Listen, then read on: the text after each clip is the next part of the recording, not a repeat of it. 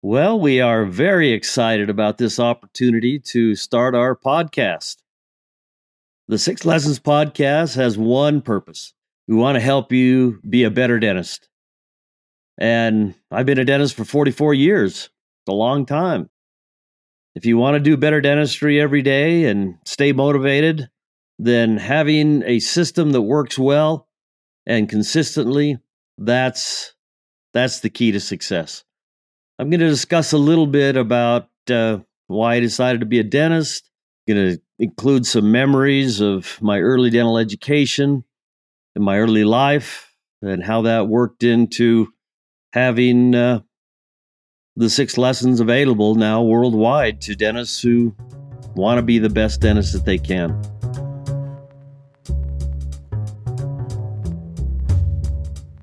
So let's just start with how I decided to be a dentist. That goes back to when I was in seventh grade. Seventh grade was a time when you're starting to think about what you want to do in your life. And I went to a dental school graduation of a dentist who was graduating from University of Southern California. His name was Bob Heath. Bob Heath is still alive today. I visited with him 5 years ago. But he graduated from University of Southern California, where I was living with my family in Monterey Park. And when we went to the dental school graduation, after the graduation was over, he took me into his lab and his little cubicle, which he used at dental school, and it was quite interesting. They were making some things and had some interesting tools, and he talked about using his hands and how he enjoyed working with patients. All of those things were motivating to me. Plus, he was at University of Southern California, which had the best football team of the United States at that time. So being a USC Trojan seemed to be a win-win situation. I didn't think much more about that until a couple of years later in high school. I, again, actually recorded a newspaper article that I was being interviewed for because I was the freshman class president at Mark Keppel High School. And they asked me about my future. And since, I was keeping quiet my plans to become president of the United States, I mentioned that I was going to be a dentist in ninth grade. I said that, and it's recorded in the Mark Keppel student newspaper. Well, what you say and what actually happens sometimes are two different things. My political success ended by being not elected as student body president my senior year, but becoming a dentist was still a possibility. I have an early memory of my father, and his one of his drawers in his bedroom had a small microscope, very small brass microscope. It's something that I wish I had right now. I don't know exactly where it ended up, but he mentioned that microscope belonged to his father, my grandfather, who I knew.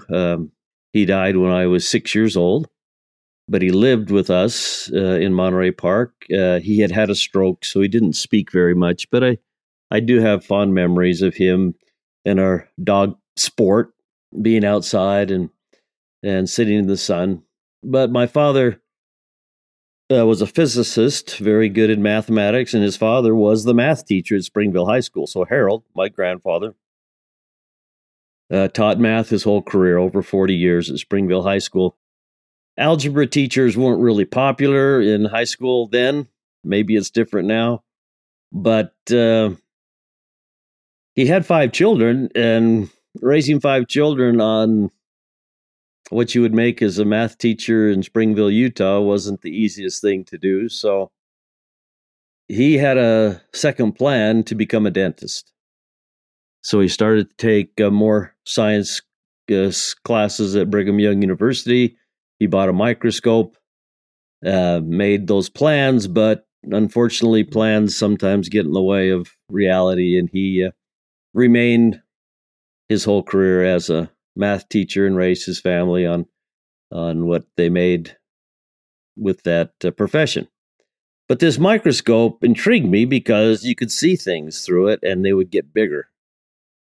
And the microscope in dentistry has been the most important technological breakthrough. When I was a student at Brigham Young University, and I did become a pre-dental student after I returned home from my Mormon mission, that pre-dental options for majors, you can major in anything, but I chose microbiology. So in microbiology, you are using microscopes every day, and you're looking very small things, and you learn the size of a micron. Now, in England and the United States, we like inches perhaps, but millimeters, centimeters, those are the things, the measurements that most of the world uses. And when I learned how big a micron was as a microbiologist, that's the average diameter of a bacteria. Obviously, it's stuck in my mind to this day. 50 years later, I know that a micron is 1/500th the thickness of your fingernail. Now, if you look at your fingernail and you divide that in 500s, it's like your mind takes a trip into a world that most people never think about. Microbiology has saved more lives than any other scientific discipline. And I enjoyed my microbiology major and my chemistry minor. But the chemistry minor was kind of interesting because I became a chemistry minor for one reason. As I asked around my friends at Brigham Young University, what does it take to get into dental school? I didn't really know. And they would say, well, you got to take the DAT. So that's going to ask you about all your basic sciences. It's going to have some spatial relationship testing, just basically. But the one thing that schools really look at is organic chemistry. The grade you get in organic chemistry will determine whether you get into dental school. Well, in high school, I think I got a B- in chemistry. It kind of spaced out as soon as I learned that Avogadro's number was 1 to the 2300th. I mean, I can't even remember what Avogadro's number is now. I got to go back But anyway, chemistry didn't excite me in high school, but I did get a B-. But when I got to Brigham Young University, then I started taking my freshman year inorganic chemistry. Now, inorganic chemistry is acid-base equations and a lot of things that, don't excite you. How to dissolve salt in water. Well, you put salt in water and it dissolves, but you have to be more technical if you're going to be an inorganic chemist. Ask Ryan Nolan, he will tell you. But I got another B- my freshman year before I'd really decided to become a dentist. But when I started my sophomore year and I was engaged to be married and my wife didn't know if I was smart enough to be a dentist, I was kind of under the gun because I'd never got an A in a dental class, a chemistry class. And when I started I started organic chemistry. That's seriously the first thing the guy said, Dr. Smith, he said, I know that everybody taking this class wants to be a physician or a dentist or something that's not a chemist. I know this isn't a class for chemistry majors, but you all want to get good grades because you have these professional aspirations. Melvin Smith said, if you've never gotten an A in chemistry, don't expect to get an A in this class. And so it's like, I was on the front row, I was ready. And it's like, he was talking to me like, oh man, this was a challenge that I wasn't quite ready for, but it scared the heck out of me. And, I didn't want to tell my wife, I don't know if this is going to work because this guy just told me I probably I'm not going to get an A. Many people do get into dental school without an A in organic chemistry. But that being said, it motivated me to do more homework in the organic chemistry course than anybody else that was in that course. So there was, probably 60 students in the class, and I was in the top 3 or something like that. So once I disciplined myself in that organic chemistry course, I pretty much felt like I had what it took to become a dentist, but I didn't know that that course was actually going to mean anything in dentistry. um, but obviously, I did get accepted to dental school, and I had an interest from shadowing a dentist while I was undergraduate. His name was Niles Harrod. And Niles Harrod was a specialist. He was an oral surgeon in Provo, Utah. And this is a memory that's very interesting that can maybe some will relate to. I was thinking that an oral surgeon sounded like something cool. So I'm going to watch this oral surgeon, and I'm thinking I want to be an oral surgeon, not knowing anything. This is before I'm in dental school. But I go to observe and shadow Dr. Harrod for a couple of weeks, and I'm wearing a dress shirt and a tie. And I'm in this room, and they're doing what's called a dilantin hypoplasia gingivectomy. If you take a certain anti-seizure medicine called dilantin, your gums grow excessively, and it takes you have to remove that excessive growth of gum surgically, and it can either be done with electrosurge or with normal scalpels. But anyway, I'm excited. I'm going to be a dentist, maybe an oral surgeon. And all of a sudden, Dr. Harrod starts doing these surgical procedures where he's basically cauterizing this excess of tissue, and the smell. I started to pass out, and the nurse saw that I was losing it, and she says, "I think you better sit down, maybe unbutton your shirt and loosen your tie." Anyway, so my first actual experience in my pre-dental education was almost disastrous, but I did not faint. But it did set me on the course to get to know Dr. Harrod. And actually, after he retired, I was friends with him at the country club I was a member with in Provo for 3 years, and all good experiences. But when I did get accepted and we went to dental school, I was ready to, if you wanted to specialize in dental schools, you have to graduate in the top 10%. So if you have 100 students in your class, you better be in the top 10 if you want to be an orthodontist or an endodontist or an oral surgeon or a periodontist, all these specialties that are out there. But during the middle of dental school, my wife and I already had 2 children, and that was a happy little family. But then we found ourselves expecting our 3rd child in the middle of dental school, and she surprised us with 3.5 months early, this baby's born, 1 pound, 10 ounces, and all of a sudden she's a medical miracle, experiment, progressive patient. We don't know, but she is hospitalized for 6 months, not 6 weeks, but 6 months, right in the middle of dental school. We are visiting the hospital every day with our 3rd daughter, Megan. She had many problems. Had a stroke at birth. Anyway, that's a whole different story.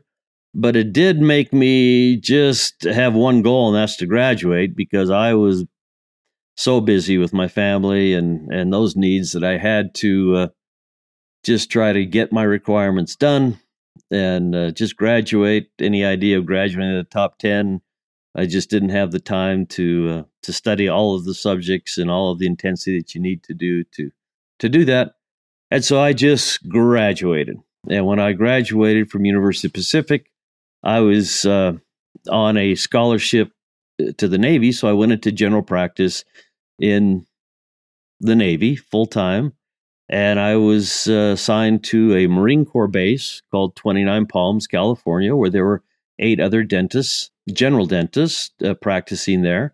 And we had specialties in endodontics, oral surgery, and prosthodontics. Anyway, those 3 years, I did the dentistry that I was taught how to do and did it to my best abilities. But I remember very specific. I had a conversation with another dentist who was a year ahead of me. I was there 3 years, and Harvey, the dentist ahead of me, he only had one more year of his payback on his scholarship. And he became good friends. And I said, Harvey, the one thing I can't figure out, though, is when do you do a filling and when does it need a crown? And he said, well, you don't really have hard guidelines. You just know that you needed a crown if you're filling or the tooth breaks. So you fill all the teeth, and then if they break, they need crown. And then after 3 years and getting to know the endodontist, I understood that the reason why endodontics is necessary is because the inside of the tooth, the pulp, dies from infection. Now, as an undergraduate microbiology major, I understood that decay was a process mediated by these little micron bacteria. Well, if decay causes the softness of the tooth, and the softness of the tooth causes the tooth to break, and the death of the pulp is related to this decay process, I didn't know anything about cracks, because it was obvious to me when these teeth that were decayed underneath fillings broke that they broke in two pieces. How did that happen? I mean, these are all things that every dentist who learns how to do an amalgam filling, or every dentist who learns how to do a bonded composite filling that breaks, comes across and like, what do I do now? Well, the traditional profession is, well, you do the root canal and then you do the crown.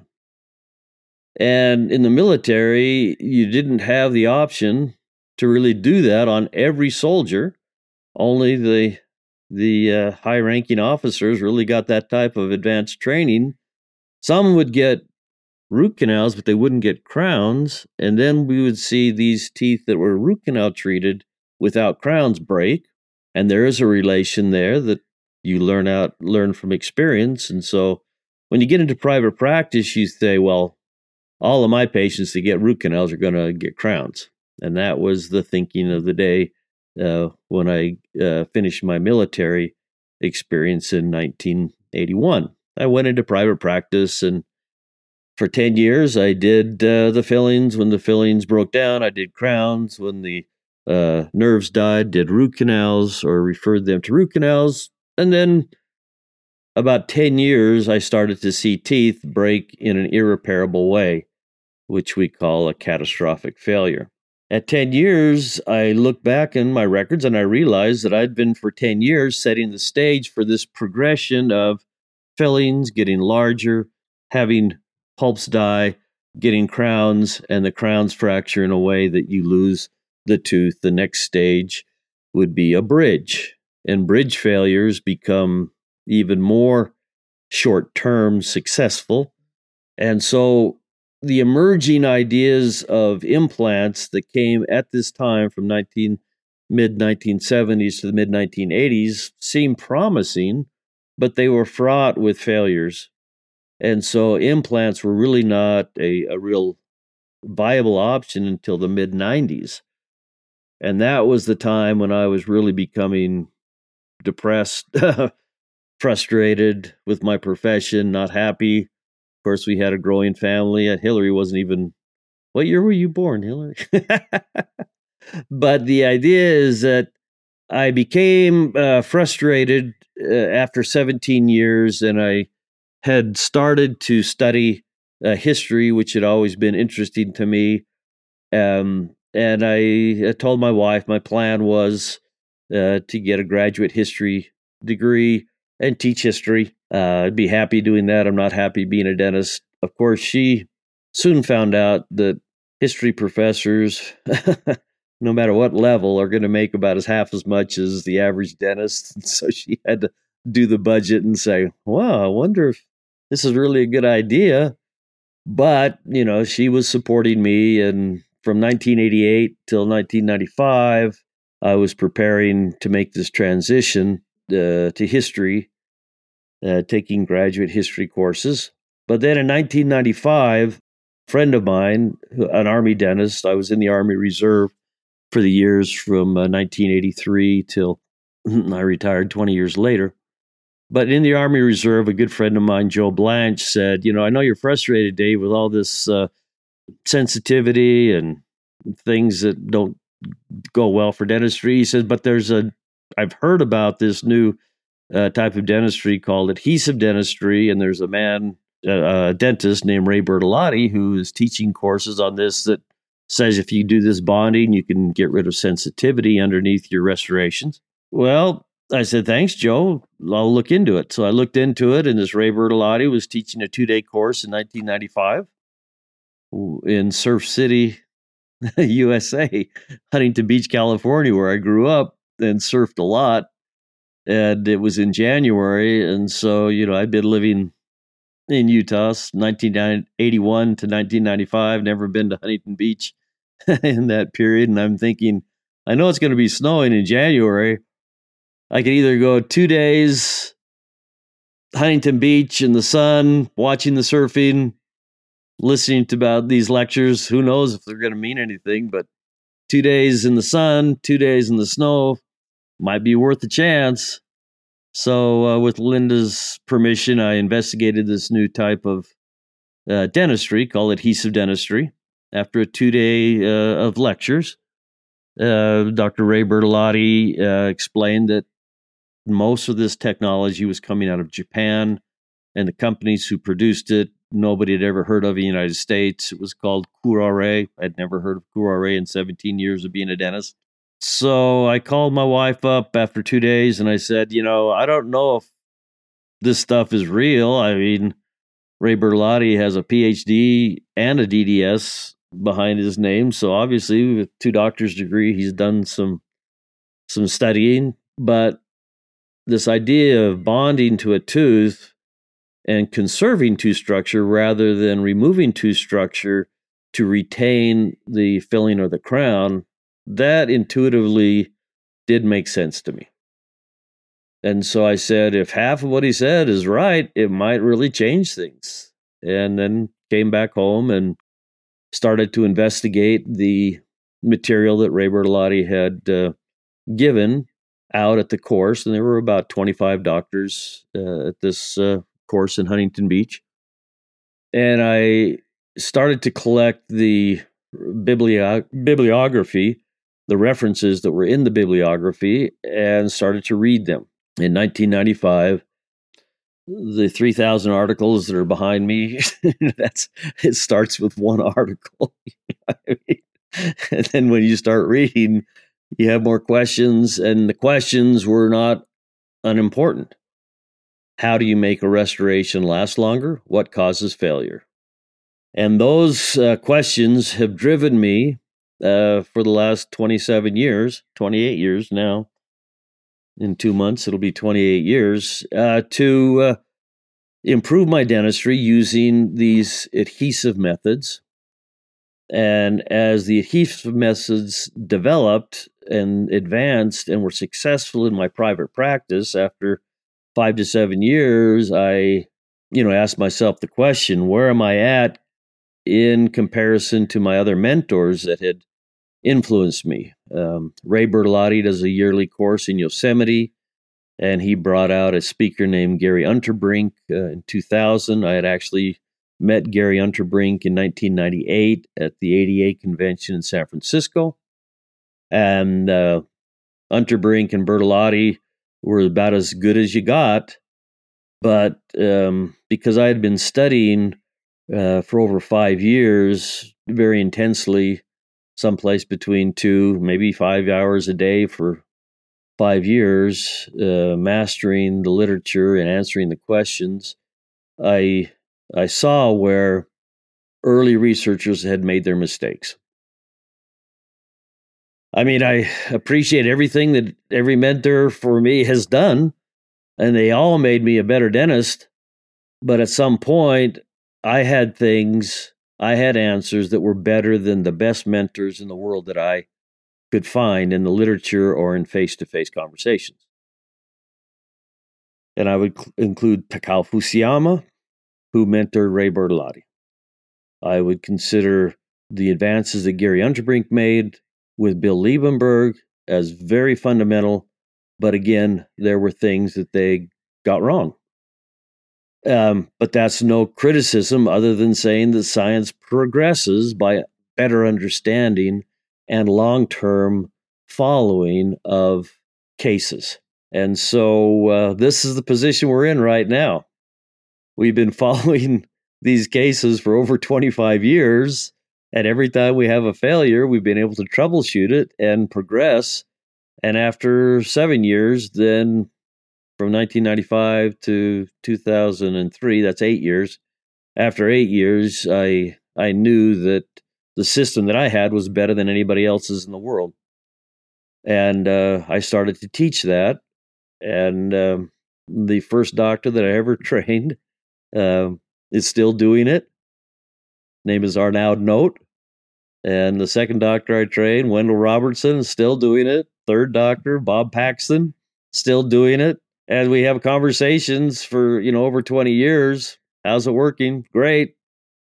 And so that's our goal, is to, in these podcasts, in each episode, we'll be talking about one of the 6 lessons and break that down. And in that breakdown, we'll be going through the literature that supports it and the literature that is absolutely essential to understand. And with that, you can be made aware of your options to get further training with many of the dozens of masters that are teaching around the world right now. And so that's our goal. And in episode 2, we'll start down that road. Till next time, we'll see you. Get bonded, stay bonded.